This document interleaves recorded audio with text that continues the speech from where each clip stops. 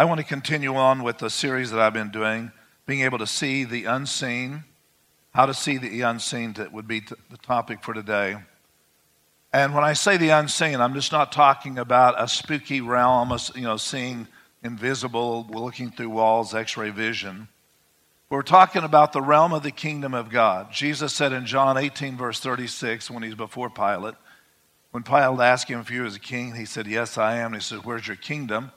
Thinking that your kingdom would be something he tangibly could see, like you've got a fort, a castle, a realm and dominion of people that you protect and oversee, as a typical king would. But he said, "My kingdom is not of this realm." Kingdom, basileia is the word, meaning the dominion of a king. So Jesus said, if my kingdom was this world or this realm, my servants right now would be fighting to deliver me, but they're not. It was because Jesus recognized that he didn't come just to set up a kingdom here. He came to set up a kingdom, the dominion of a king that's far-reaching beyond what we see here. The reason why I think it's necessary for us to see the unseen is when you're praying and you're believing God for supernatural things and you cannot get beyond the circumstance of the moment, you have to break through into the unseen. When I'm praying for people that are sick, I can't start just looking at how frail they are or the problems they have. And many times they will spend lots of time telling you about what the doctors have said and all the problems that exist with that. And there's nothing wrong with hearing the need there. But for someone who's believing God for supernatural, you have to get beyond what you're seeing at the moment to see the way God sees it. Even at times when Jesus went into that one house where he was healing and everybody was mourning, some of them they had paid mourners, and he had to put them out of the house, and then he brought deliverance and brought miracle there. So how do we guard that? Proverbs 4 verses 23 says, "Guard your heart, for out of it comes the issues of life." And the word issues there is translated the course, the pathway, or the direction. So if the issues and the pathway comes out of my heart, then he said, guard it, protect it, oversee it. We see in Ephesians the 6th chapter when it talks about the armor, put on the whole armor of God. And he says, then taking the shield of faith, and the word shield there, thura, doesn't just mean this armor plate that we normally think of as a shield, but it means in the shape of or the doorway. So he's saying, and take the doorway, which means the entrance into the house, entrance into our thoughts, minds, through the eyes, ears, gateways, if you will. So he's telling us that we have to protect the gateway, protect what happens that comes into us in such a way so that we guard it and protect it, because out of it comes the issues of life. Now, many times you'll see in Scripture the word heart interchangeably with the word mind, and sometimes it is very specific with that. So when he says, the heart believes unto salvation, and the mouth we confess him. So in most of the times the word heart there means the center of who we are. It just doesn't mean this thing that pumps blood. The ancients believed that it was between the heart and the lungs, the center of everything, that the pneuma, the lungs, and the life of the spirit is in the blood. So the life of God and the breath of God was there in that heart. We know that the eternal part of us called the spirit man, or the innermost being, is the part that is eternally goes before the Father, will come before the Lord. So I'm not making a huge difference between the mind and the heart, but I can tell you this way. With our mind, we process circumstances, but with the heart, we log in what we just processed with our mind, and out of that comes behavior. We make mistakes with our mind, but we make choices with the heart. The heart is the accumulation of a lot of thoughts that we've had from past experiences, good, bad, not so good. That based on experience in the past, the heart begins to develop a sense of reaction or responses to that. So when we see the Bible says, out of the abundance of the heart, the mouth speaks. In other words, all of the things, the sum total of whatever has happened or that we believe in, we think is the way it is, perception's the way it is, that we log it into our heart and that center of who we are. We can also say the heart really speaks of the character and the nature we are. I can change my mind, but not necessarily change my heart. But I can't change my heart without, first of all, changing my mind. Acts 3 says, repent. Word metroneo means change the way that you think. Change the way how you think it. In other words, if you had children growing up and they do something wrong, you discipline. They said, aren't you sorry about that? And they're thinking about it, and finally, you're not going to get to eat until you say you're sorry. Okay, I'm sorry. Okay, you get to eat. And then you find out on the inside they weren't sorry at all. So it wasn't really repentance, it was an acquiescence from the mind, because out of the heart comes the pathways or the direction. So for many of us, we are where we are, not just simply because of thinking about it. We are where we are is because that we made choices that came out of our heart. And so I want us to look at today that in order to see the unseen world, in other words, that means how God views something. Again, I'm not talking about being weird or strange. But it is the way we perceive things, and our actions come out of that as well. So to see what God wants us to see, I have to be able to change my heart. And the heart really speaks of the behavior, my actions. Because John says, bring forth fruit, meet for repentance. In other words, fruit means the result of something already sown inside. The fruit means there's a result of a seed planted there. So when you see behavior, you're seeing something that is in the heart that normally doesn't change until we, first of all, have a brokenness in our mind, where in the case with David said, my God, it's you that I've sinned against. Talking about when he sinned with Bathsheba. It's you I've sinned against. Not just only, my wife and all of those things that happen, as terrible as that is, and breaking of covenant, but God, I've sinned against you. Paul talks about 1 Corinthians 5, that whatever I yield my members to, my body to, I become one with. So I was talking with someone on the phone recently, and so they don't realize how fornication begins to set a pattern of the heart. Because the mind looks around and says, well, everybody's doing it. I mean, it's on television 24/7. Sexuality is at a hyper level right now than ever before. And so when you start allowing what we hear with our mind to start seeping into our belief system, the core of who we are, then we start responding out of that, and the heart becomes just part of the culture and the nature of what's around us. So when he talks about guarding the heart, he's saying the very character and nature of who you are, protect it, because out of that sets a course and a pathway for where you're going to go. We know that we've got people here that do prison ministry, and most of, I think, would tell us that a lot of people in prison today, they've come from fatherless generation. From comes a time to where we have not had fathers in there. And so how we think about fathers and how we think about authority, sometimes they push back against authority. Maybe they weren't good fathers. But it sets a course in our heart that resists authority, and therefore it sets up a pattern that where we are. So look with me, if you would. Jesus makes a statement in Matthew the 13th chapter, and I'm going to spend most of my time in that whole chapter of the parable.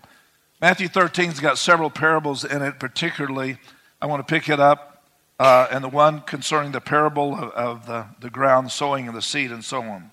Pick it up in verse 10. Let me just say, one just doesn't suddenly do something without, first of all, having it sown into their heart. There's some thought went into it. All of a sudden they woke up one day and bam, here it is. No, there's been some programming, some thoughts, some contemplation that was already there. Psalms 119 says, let the word of the Lord, let your word be hidden in my heart, so I will not sin against you. Sow this into my heart, that I have a moral compass that resists that. I mean, I was, as a kid growing up, I was sown in constantly. I had a verse of scripture every day to go to school on. Anointed. My mother would spit on her finger and anoint my head. We never seemed to have oil around on the way out the door. I went out the door with spit on my head and a scripture in my heart. And when it came time that I was around people and guys and friends and, I was played sports with those guys and how rough and raw it is, it was around me everywhere. There was something right when the edge when I thought, man, I don't want to be left out and want to step over that edge. I remember all of a sudden there would be this tug pulling me back. Thy word. If you love me more than you love this, then you'll show it right now. If you love me, you'll keep my commandments. If you love yourself more than you love me, then you'll give yourself to the carnality of that. And that pull and tug kept a good tension upon my heart that I appreciate to this day, that kept me out of a lot of trouble. Now look with me at Matthew the 10th chapter. Matthew the 13th chapter, and pick it up verse 10. In regard to this, you can see also 1 Samuel 17. God is speaking to Samuel, who's going to anoint the next king, which would be David. And he said, man looks on the outward, but God looks upon the heart. So when we talk about the heart, we're talking about something that God sees that is deeper than what we see on the outward part of that. So there are times when we don't see promotion in life coming because God sees that maybe that promotion would be devastating. Not all the time. But if I gave you what you were praying for, it would so destroy you, or it would pull you away from me. So he loves us so much because he knows our heart more than we know it. I'll get into that in just a moment. Look at verse 10. The disciples came and said to him, why do you speak talking about the Pharisees, them in parables, which parables means a truth alongside truth. There's one level of truth, but then there's a depth of that. He calls it the mysteries of the kingdom. He answered and said to them, because it has been given to you, these are disciples, serious seekers, followers of Jesus. These aren't just the average religious folk. Because it has been given to you to know the mysteries, the word bathos there, which means what is not seen below the surface. Give you an idea what that word looks like. When Jesus told Peter, says, launch out into the deep and let down your net. It is the word deep there is the same word as mystery or bathos. So he's saying, for it is you to know the depths, the deep. Psalms 42, deep calls out into deep. I want you to know the depths of my Father and what he's calling you into. For whoever has, verse 12, for whoever has to him more will be given. In other words, increase doesn't come because God feels merciful on you and you didn't have much, so he'll give you something. So God's not a socialist. You'll figure that out in a moment. But to those who have, more comes. The idea is if you're not a good steward with what you have, then more doesn't come. If you wasted what you have, then more doesn't come. God's all about, he increases what has life on it. Therefore I speak to them in parables. Let me go back 12. Whatever has more will be given, and he will have abundance. But whoever does not have, even what he has will be taken from him. It's very disconcerting, isn't it? What I have, I lose if I don't cause it to be increasing. Always abounding in the grace of God. Always abounding, always coming into a greater fullness of the Lord. If I get a point of static, it very much could be, I lost what I had. So in other words, he's saying, everything I've spoken to you is to step on for the next one. That's my translation of that. Okay. And he says in verse 13, therefore I speak to them in parables, because seeing they do not see, and hearing they do not hear, nor do they understand. Whenever hearing you will hear, he's quoting out of the Old Testament, hearing you will hear and shall not understand, seeing you will see and not perceive. For the hearts of this people have grown dull. Hang on to that word dull, I'll be back to a moment. Their ears are hard of hearing, and their eyes they have closed, lest they should see with their eyes and hear with their ears, lest they should understand with their hearts and turn so that I should heal them. In other words, they're seeing and hearing, but they're not hearing and seeing the fullness of what I've called them to. But blessed are your eyes, for they will see. See what? Not see what the surface level, but see the kingdom of God. And your ears they will hear. For surely I say to you that many prophets and righteous men desire to see what you see. I mean, there has been some Old Testament prophets They're now in a new covenant, moving into the new covenant, not ratified as yet. And he said, they have been wanting to see and hear what you hear. You think, well, Elijah had to see a lot of things. He heard a lot of things. But he's saying now under this new covenant coming in the kingdom of God, you will hear, you will have access even to some of them that didn't know, understand. Because they didn't have Messiah. Now listen to this. I desire that many prophets can see and hear what you did, but to hear what you hear and did not hear it. Look at verse 18. Therefore, hear the parable of the sower. So he's giving us a key, is the parable of the sower, is some understanding how to move beyond the surface level of life and understanding the circumstance around you, but to move into the unseen world that is prepared for those who he says, I love and have given something for. So when circumstances, crisis arises, the first thing that happens is we say, here we go again, or I can't believe this is happening. I'm tired of this. I don't want anything anymore. What if that crisis, not saying God brought it, what if that crisis was an opportunity to break through the seen, to move into the unseen, whereas the unseen means that you never go back to a lesser place with him. The unseen could be not just physically seeing it, but spiritually seeing it, spiritually hearing something that not everybody else is hearing.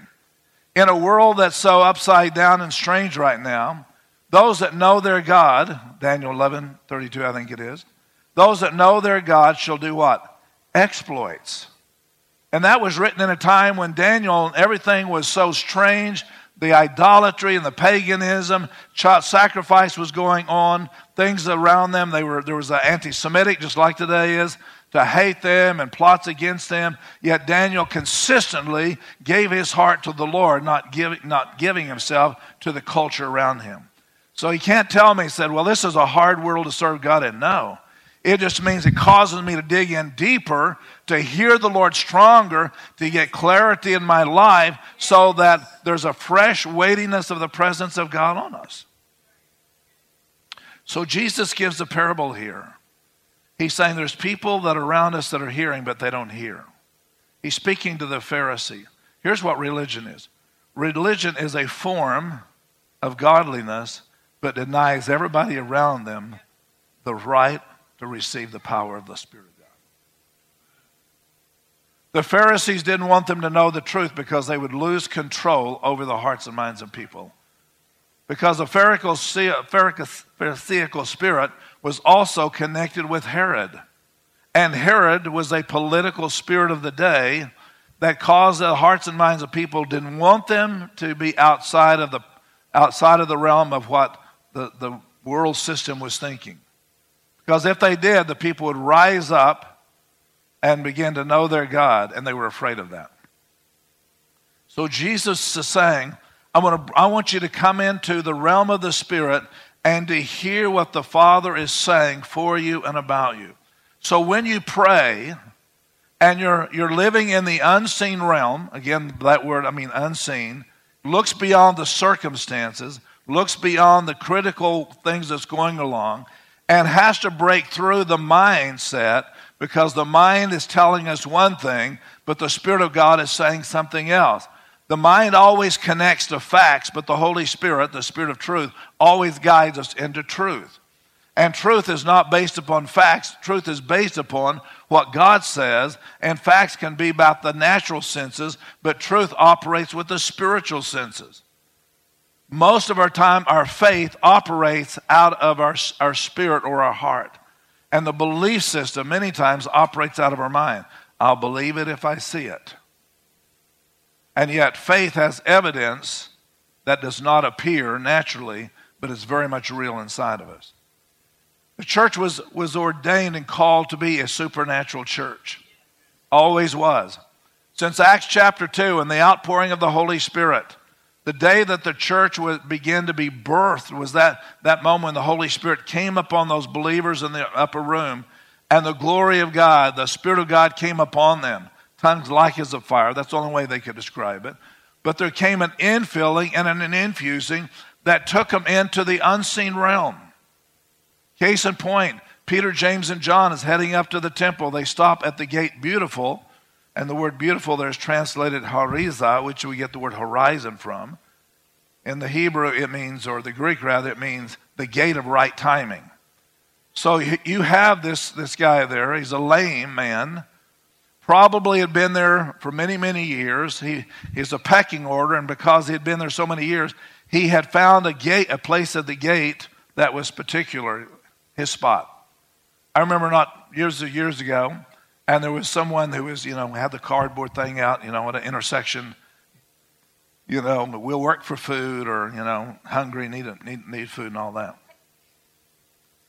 I rolled my window down. I said, I've got some yard work, and I'll pay you $100 to do it. I thought, man, that's going to be generous. It's way more than the job is worth. And they said to me, "Are you kidding? And me leave this spot? I would lose money if I left this spot." So the idea wasn't changing my circumstances. The idea was being deceptive on everybody else around there. So this lame man was at Harizah, the gate of right timing, because he had generally, this is what we have the mitzvah or the rabbis teach about it. And this time Peter sees him differently than what he's seen him before. Just right after the power and the baptism of the Holy Spirit, instead of looking at this lame man and having, "I'm so sorry you this way, I feel so sorry if you think, God, I'm not in that condition." He sees him differently. He's seeing the unseen realm, and he steps from the being seen realm into the unseen realm. And he said, "Silver and gold I don't have," which was the seen realm, "but what I do have, I give to you." And he took him by his hand. He was so convinced that he saw it, he wasn't suggesting. He took him by his hand and pulled him up.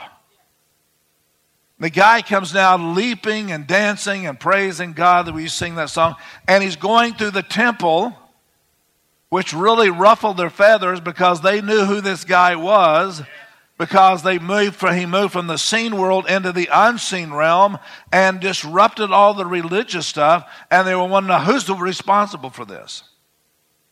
And the more that the disciples began to operate in the seen world, the more persecution that came from the seen world. The more they operate in the unseen, they got persecution from the religious system. So, the church was birthed in the power and the supernatural. It's not that hard. I was talking to a lady who wanted some coaching, and through this 5-day challenge, I ended up coaching. Never planned on doing that. I'm doing it now. She's from way up in the northeastern state. And she is a type A personality, and she said, "Okay, I'm going after God. I do this, step 1, I do this, step 2, and I do this, step 3, and I'm doing this.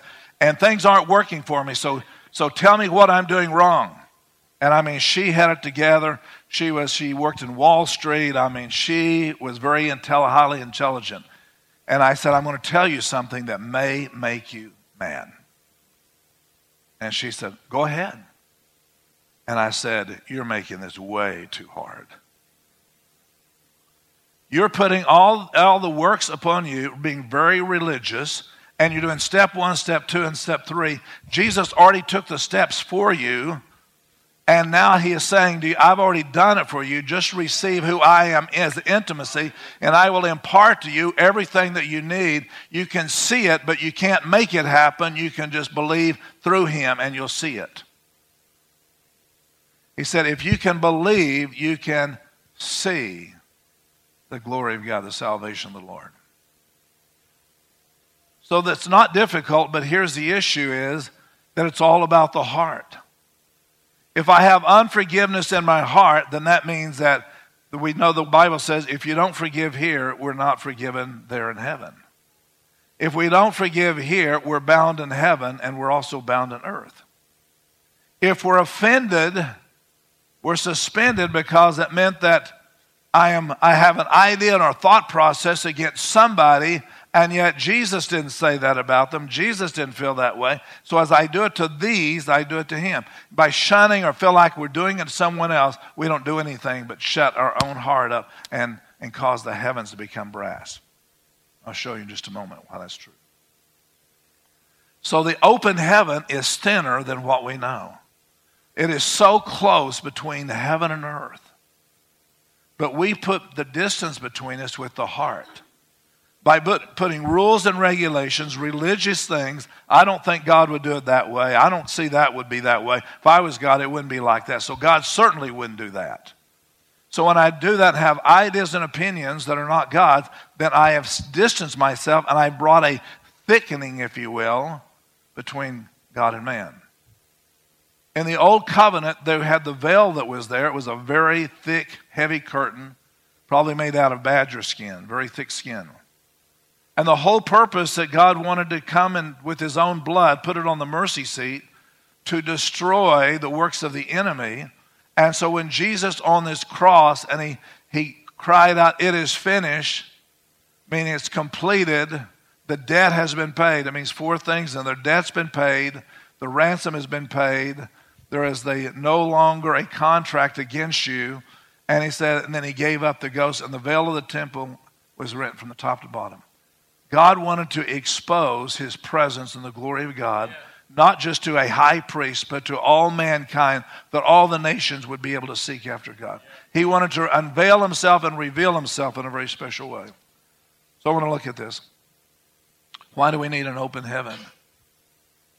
And I use that term meaning the fact is, with an open heaven, there's a clarity between heaven and earth. The reason why we need to fast and pray is not to get God's attention, it's to thin me out. Is my own flesh gets dominant, my own mind, my own will gets dominant. And so fasting causes me to get out of the way. It weakens my own flesh. It's not to get God's attention, obviously. Because when Jesus was here, he said, you don't need to fast because the bridegroom's here. The time will come when the bridegroom goes away, I'm not with you, then you will need to fast. So it brings a sense of clarity to have an open heaven, to hear the Lord. So it brings something closer between the natural and the supernatural. Once we understand the supernatural is not that far away, I know that we've heard testimonies that's really way out there, but it's not that far away. In fact, he said, you don't need to say who will go up and bring something back down. He said, my word is nigh you, even in your mouth. It's when you begin to say what he's agreeing with. And I'm not talking about say this as steps, but say what he's put within your heart. When the heart becomes aligned with him, then that curtain is rent and there's no separation between us and God. Theologically, because of the blood of Jesus, there is none. There's no separation to receive Christ as Lord and Savior. The clarity that I need is not just a clarity theologically. I need to hear his voice. I need to be able to hear inside of me daily. I need to know that there's no distance between me and God. I want to not just receive it by faith theologically, but I want to hear him and walk with him and experience his fullness. Jesus even said, I'm going to go away, but I'm not going to leave you as an orphan, orphanos, one who doesn't have an inheritance or one who doesn't have the name of a father. I want us to look at the conditions and barriers that keep us from having an open heaven. I think there's people that sometimes have spiritual fatigue. You know what I mean? You just worn out spiritually. Fought the battle so long. Hung in there so long. And I haven't seen the answers I'm looking for. And I know I'm talking to people not only in this room, but people watching online. Even to the point where the enemy comes and said, did God really say? We're doubting and wondering, did I hear correctly? Or am I praying wrong? Or maybe I'm missing what God is saying. Telling you, there is spiritual fatigue in our land. In the same way that the body can have adrenal fatigue, your adrenal glands, what gives you that adrenaline gives you the strength and the push on for you. You can tell whether you're spiritually fatigued because, as my mother used to say, you're getting on my nerves. Which means the fact, I'm more sensitive concerning about what other people feel and what they think, and easily offended than I'm spiritually fatigued. But when I'm not spiritually fatigued, I don't care what anybody thinks really, one way or the other. But I know if my heart is before the Lord, and my heart before Him pleases Him, then it doesn't matter what everybody else. Everybody loves me, but it's not going to happen. They've done it to the master. They're going to do it to the servants. I understand that. But to please Him, spiritually fatigued is when I'm worn out by the cares of life, worn out by the stuff around me, and I can't hear God for myself. I was looking at one of the statistics and someone sent me about a thing you can go online and get a prophecy. And they had it by levels. $10 for someone trying, and $20 for someone that's got a little bit of experience. $50 for someone that's got went to school and got a certification. $100 by someone that's just been doing it for a long time. Doesn't mean they're doing it correctly. They're just doing it for a long time. And I thought, how sad. The spirit of prophecy is the testimony of Jesus. We think, some of us think, sometimes that the only time you get a prophecy is when someone tells you, thus saith the Lord. But prophecy doesn't have to come from another individual, because prophecy is the Spirit of Jesus. The Spirit of Jesus saying inside of you, well done and good and faithful servant, enter into the joys of the Lord. Somehow or another that takes you from adrenal fatigue, spiritual fatigue, and all of a sudden there's a shot in the arm where that those that know that God will do strength. The word exploits means to pull down strongholds. The word strongholds is thoughts. So He's saying, I want to strengthen who you are so you're not living off of what somebody else thinks and how they think about you. Because the time's coming as we come in the last days that as persecution comes, it may not come like, coming to your door and chopping your head off, but it simply can come by friends around you who want to say, you don't believe like I think, and because of that, then you're a heretic, or you're not doing this, and so therefore I'm shunning you. You come to the point to where you're saying, my heart is with the Lord. My heart is as the Lord. Therefore, I'm not going to be separated from Him by the cares and concerns and culture of the day. So one of the conditions that happens, that barrier, is that we get thick. Our heart becomes so wide that I can't hear God any longer. Prayers, one of the reasons why we need to have an open heaven is that prayers are answered quicker, or answered with clarity, is because I'm not having to break through. You're there. When I spend 30, 40 minutes repenting every day, just wake up, enter His gates with thanksgiving, thanking the Lord, praising Him for the day. I expect something good to come of the day instead of saying, oh, well, here it is, Monday. I hate doing this again. Enter into the joy of the Lord. One of the other reasons that happens is so that it's easier to sense the presence of God. It's easier to sense the presence of God. I don't need anyone to tell me, the presence of God's here. I sense it and know it. It's because the closer you are to Him, the more aware that He is up there. And we lose that sensitivity of the Holy Spirit when just the cares of life and stuff and what we see, circumstances, becomes more prevalent than having a relationship with Jesus. I want to give you 5 behaviors of the heart that's having difficulty breaking through. Number 1.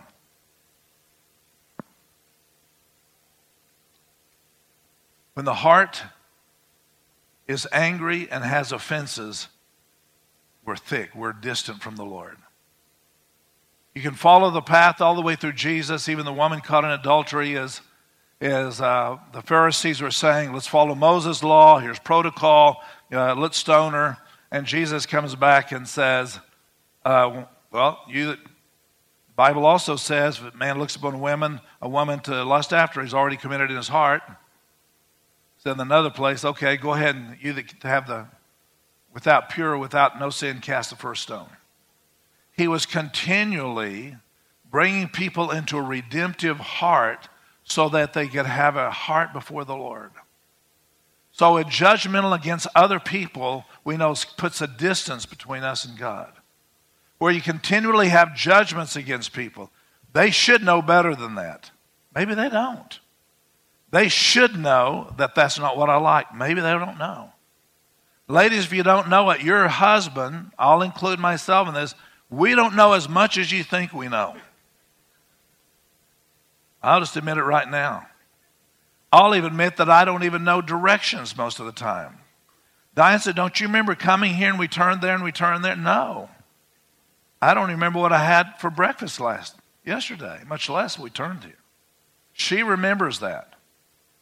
We don't know as much as we know, so don't expect us to know something that we don't know and then form a judgment about that. So when we start forming a judgments, opinions, what it's saying is, I'm elevating myself above because I have a greater knowledge of what they think. Because we just assume in their mind that their heart is this way. I know they intentionally did that. I know that what they went to do. I know. And yet the Bible says, judge nothing. 1 Corinthians 4, judge nothing before the time. Let the time of the Lord, let him bring it about. There's sometimes he's saying, let me deal with justice. Let me deal with things that you don't even know about. 5 behaviors of the heart. Jeremiah, the 17th chapter, verse 10, it says this. The heart is deceitful above all things. Well, that's a nice starting out.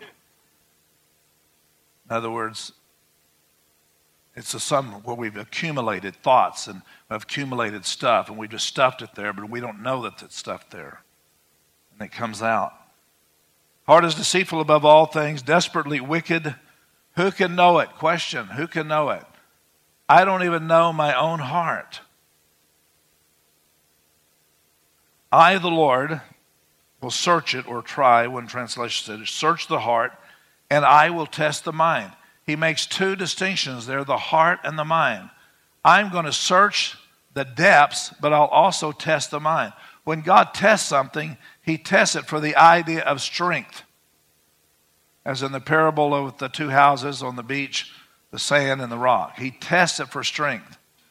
He said, I'm going to test your mind, but I'm also going to search your heart because the mind allows things to enter in, and the heart is where it's accumulated or stored.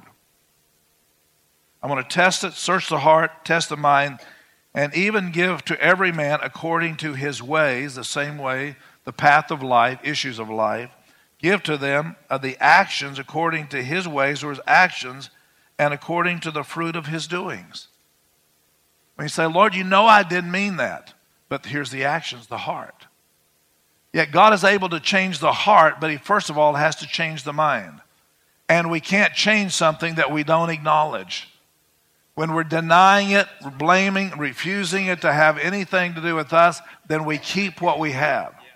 But once we acknowledge it, I didn't know it was in there, God, but please take it out. Search my heart. Let me tell you one of the things that keeps us from hearing God, and that's a religious spirit. Let me tell you what a religious spirit looks like. Not just by going to a religion. A religious spirit says, I know the word more than anybody else. I am the one with the truth. That's exactly what the Pharisees did, and they couldn't hear anybody else because I have the truth, I alone. What a dangerous position to be in.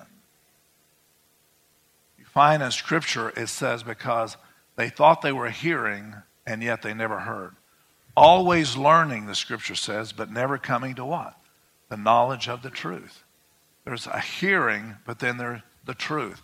Always getting information, but never bringing me to a transformation. Because if it's really truth for me and not just truth for everybody else, I have to live and walk it out. Diane says, be careful what you preach because we've got to live it out the next week.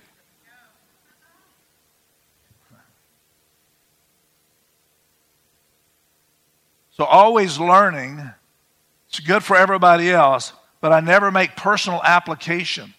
My question to you is, and the Holy Spirit asked me this last night as I was going through this, he said, when's the last time that I convicted you about something? When was the last time that you felt disciplined by me?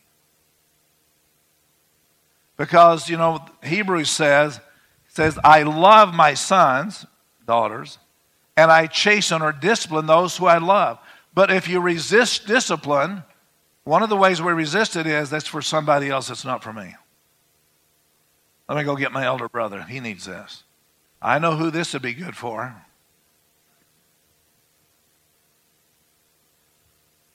When we do that, what happens is, I'm saying is that I'm hearing, but I'm not coming to the knowledge of the truth.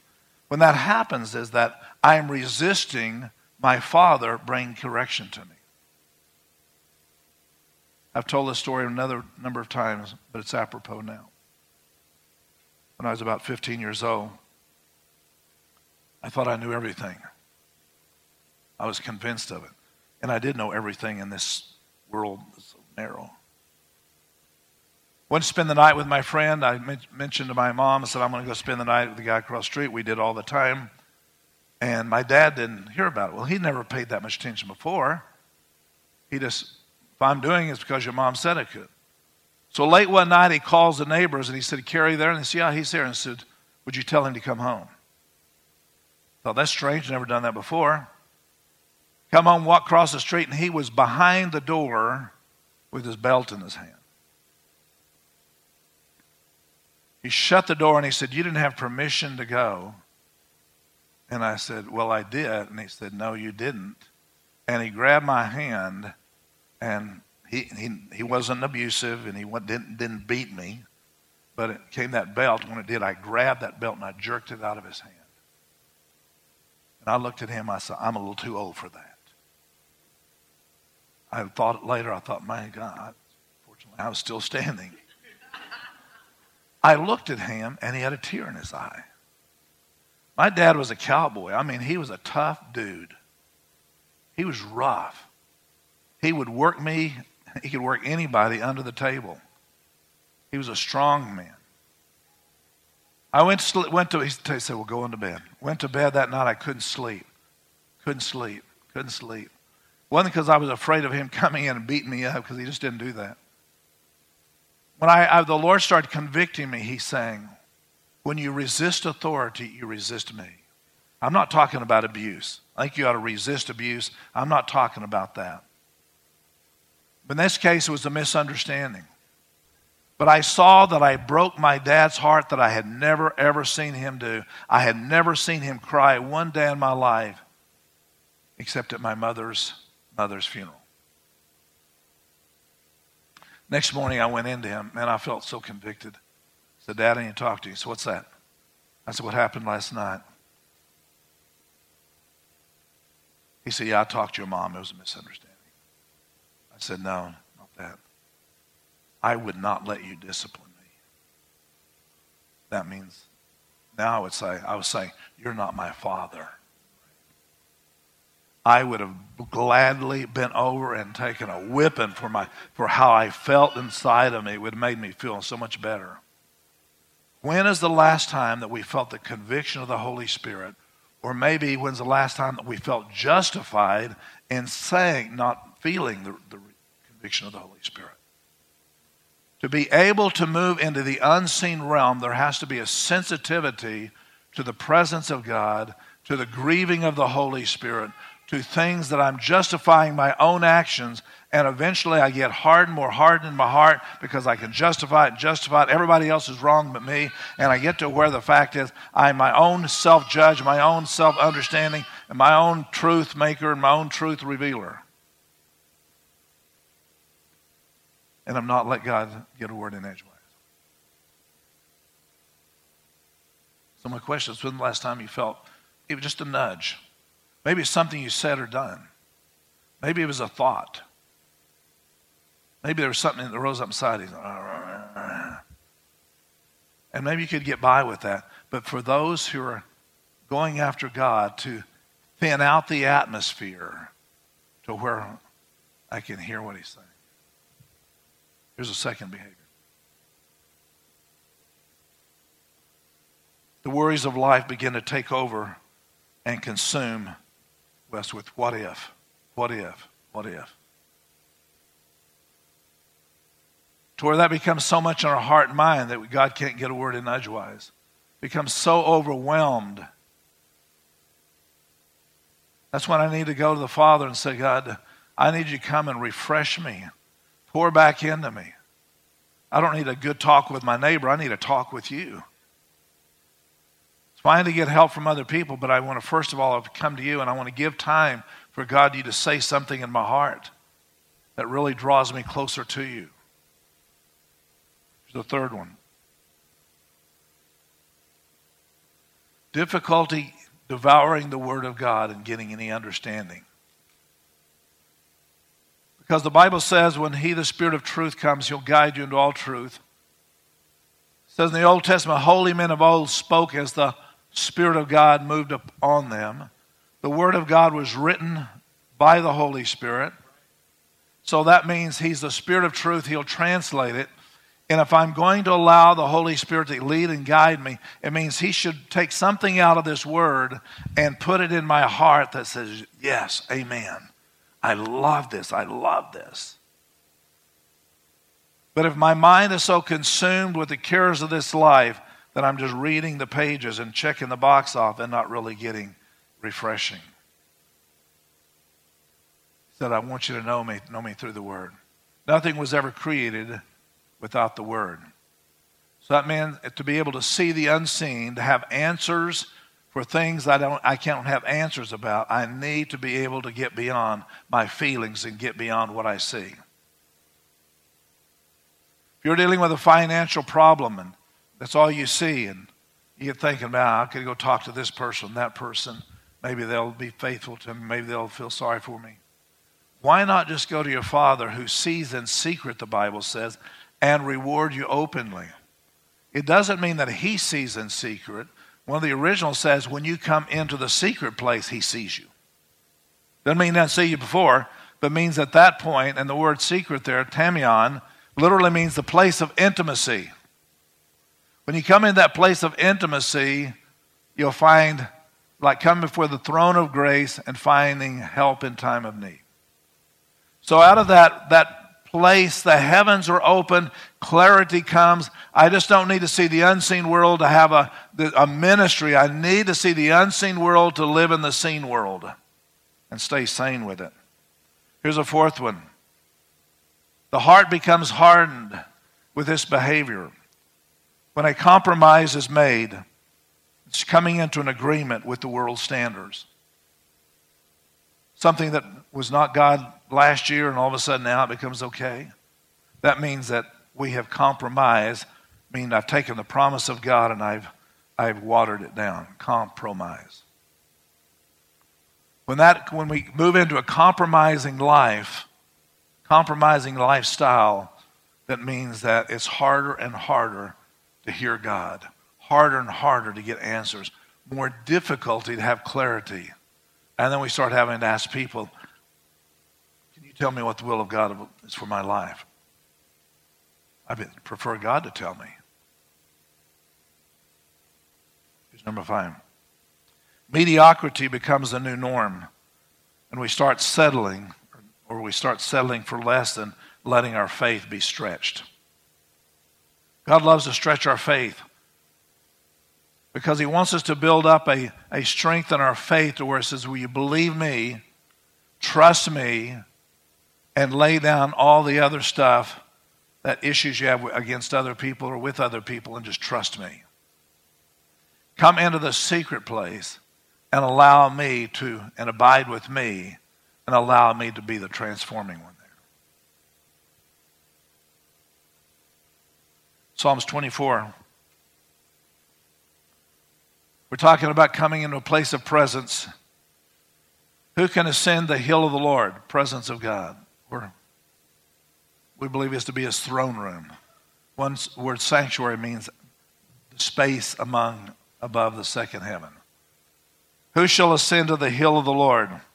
But he who hath clean hands and a pure heart, and not lifted up his hands, which means his actions doing his soul to vanity. I'm glad that Jesus is teaching all the way through about my yoke is easy, my burden's light. David said in Psalms 23, he says, talking about he renews my soul. There is a refreshing that remains for the people of God that has spiritual fatigue, that hasn't seen breakthrough. But you're closer to revival than what you think. All he's saying is just get your heart aligned with the Lord and allow the Holy Spirit to start doing some deep cleaning. Now, I'm not talking about being legalistic and that kind of thing of, putting on different clothes and wearing your hair a certain way and taking your makeup off. And I'm happy for you to wear makeup.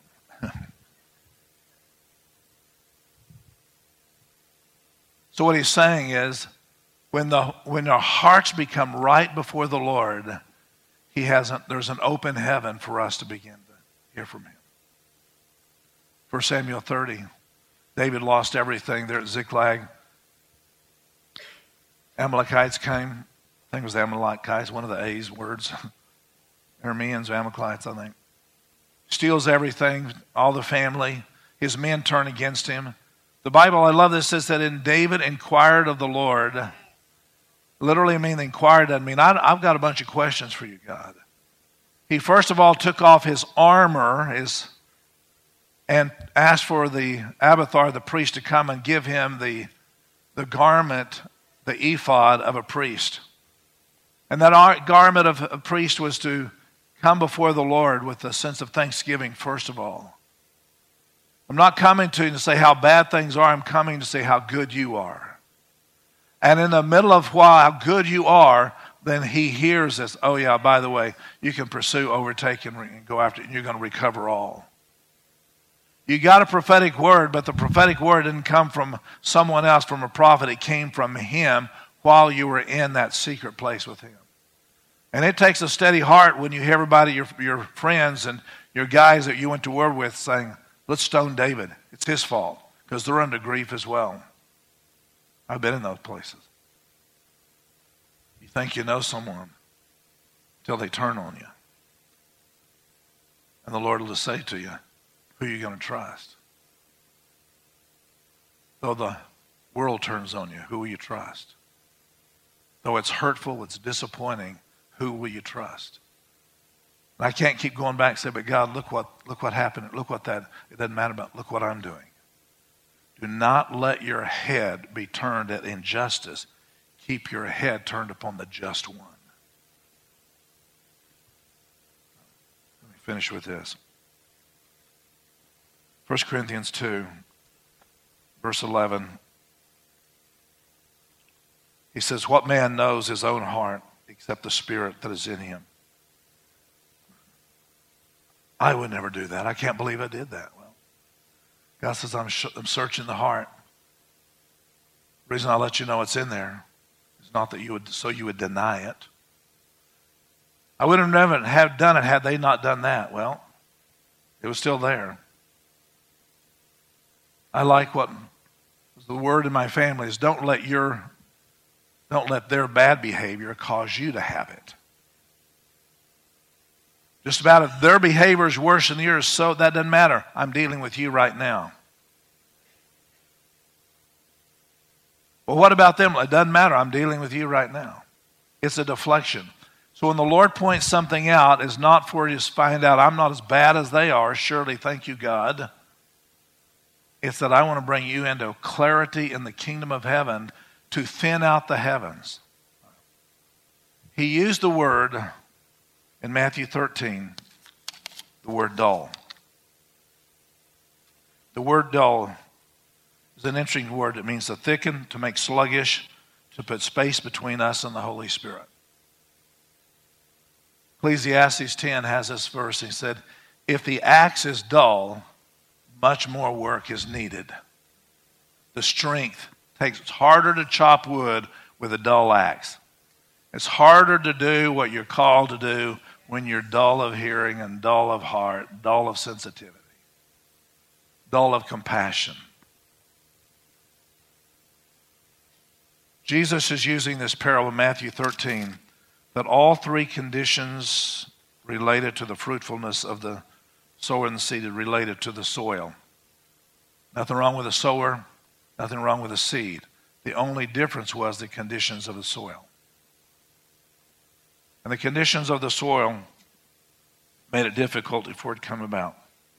Here's the 3 conditions of the soil right quickly.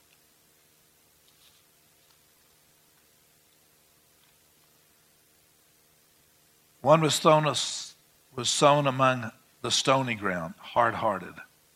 Very little came up. Some did, very little. I mean, the ground was so hardened that the full effect of the word, the potential of all that was in that word couldn't come up. So what happens, the stony ground happens as we start looking around and we start seeing the way things are in life and hardened and some take on other people's offenses and how they feel and what they think. And we take on their injustices. Now it becomes our injustice. And we start feeling the weight and the care of this to where you no longer feel God. You feel everybody else's pain, but you can't feel the compassion of the Lord. It's dullness of hearing. And then the second one is the thorny ground. You ever been around somebody who was so thorny that you didn't want to be around them? Because they're going to prick you somewhere or another. Looks really pretty. Man, when you grab a hole, it's going to stab you. In other words, it's difficult to sow anything among it. It's because the seed never gets to its full point to have allowing the relationship what it needs to be. So when it gets close, boop, prick you. Don't get too close. You can observe, but don't get too close. Choop, prick you. Finally comes into the one about the good ground, and then it says it reaped a full crop. Meaning the ground was open, it was tilled, it was pliable, and when the seed was sown, which is a type of Christ, the Word of God, the sperma of God is translated there. So with that, it came to its full potential. So Jesus was saying in that parable, if you want to know the mysteries of the kingdom of God, it's got to happen like this. Prepare the heart, which is the ground. Cast out the stones by opinions and feelings and all of that. Get rid of the thorny place. And to say, Lord, as David said in Psalms 51, search me, try me. See if there be any iniquitous thing, which is family. Can't blame family, but it's generational stuff. See if there be any iniquity in me and forgive me of that. Take it out of me. Create in me a clean heart and renew a right spirit. It's not hard to enter into the unseen realm. It's just all about the heart. It's all about the heart. Stand with me, would please.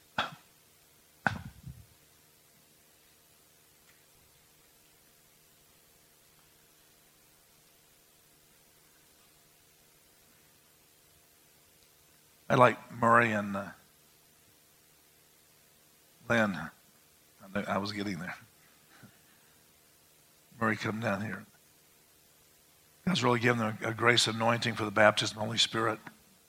And so if you've never been baptized in the Holy Spirit, or maybe you've tried, had an attempt, and didn't happen as quick or the way you thought it is, Murray's testimony was it took him a while to get there. But he did. He understands that. And so we're going to allow you time to just come over here and they'll pray over you for that. With the rest of the ministry team come here, if you're believing God for miracles in your life, we're going to believe for that to happen. Allow the Holy Spirit to be the Spirit of the truth. Don't compare yourself with anybody else in the room or with anybody else, maybe they're past and gone on. It's me and you, Lord. Me and you. Because since you look at the heart more than you look at anything else. You even said that in the last days they've prophesied in my name, they've taught in my name, they've done all these huge things in my name, and he'll say, I don't know who you are. Because we're so busy doing the works and having knowledge about that we left off having the heart for. So Father, I pray over every person in this room and those who are watching online.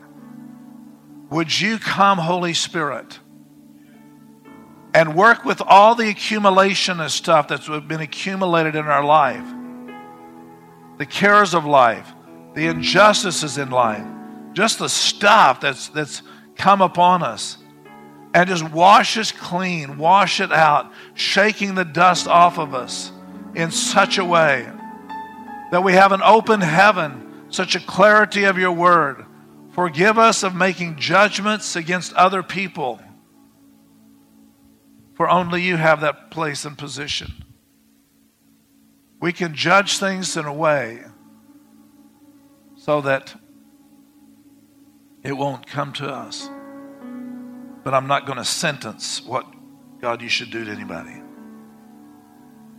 So allow the Holy Spirit right now to wash your hands so you can come into the hill of the Lord. And I believe that God's going to stretch some of your faith. Let me just tell you one of the easy excuses that the enemy brings to you. That's not my gifting. I do a lot of things not my gifting. But as you do them unto the Lord, you're saying, I love you, Lord, more than I love me. I'm honoring you with my time. I'm honoring you with my life. I'm honoring you with all the things within me. Worship belongs to the Lord. But that's not just on Sunday morning at a certain place. Now I'm worshiping you every day by what I do, the course of life, the issues of life. I have a real sense in my heart that God is going to eliminate some excuses that's been real handy for us in times past. We could really rely on. I had some. I was telling the Lord, I don't have time to do that. I was just recently asked about a big task taking on. And I said, I don't have time to do that. And the Lord reminded me, I make time. You're not in charge of time. Okay. I just got rebuked. What you were saying is, I don't want the pressure on my flesh. So, Father, I come and just ask you, Lord, just to wash away all of the reasoning that interrupts revelation.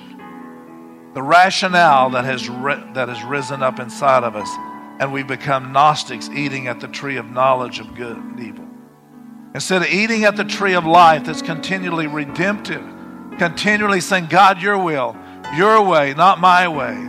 I just ask, Lord, for the weightiness of your presence, oh God, to be upon us today, and seal in our heart, Lord, that there's nothing between you and us. I'm just not talking about that would not allow us into heaven, but right here on the earth right now.